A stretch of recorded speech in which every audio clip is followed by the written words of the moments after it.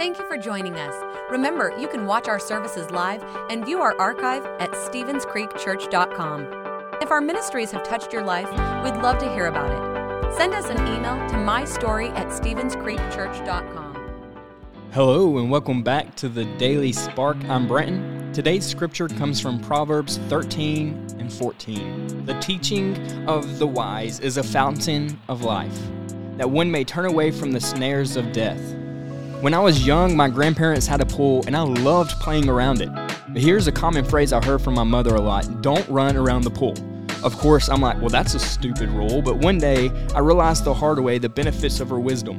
I slipped, hit the back of my head, fell in, and then woke up in the hospital with a concussion. I took the scripture, turning a person from the snares of death, pretty literally.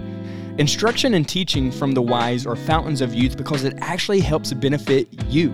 I get it. You're a genius and you don't need instructions. But the harsh reality is we all need wise instructions from those who have done it, know it, been there, and done that. It might literally save our lives, but at the least, it saves us a lot of time and heartache. Today, I encourage you to find someone who knows a little more than you and ask them what their secret to success is. God, I pray that you would just give us the ability to seek out those who are wiser and let the instruction of their wisdom seek into our own life. And it's in your name we pray. Amen. Thanks for listening. If you would like to help support the ministries of Stevens Creek Church, please go to StevensCreekChurch.com and click the Give button. See you next time.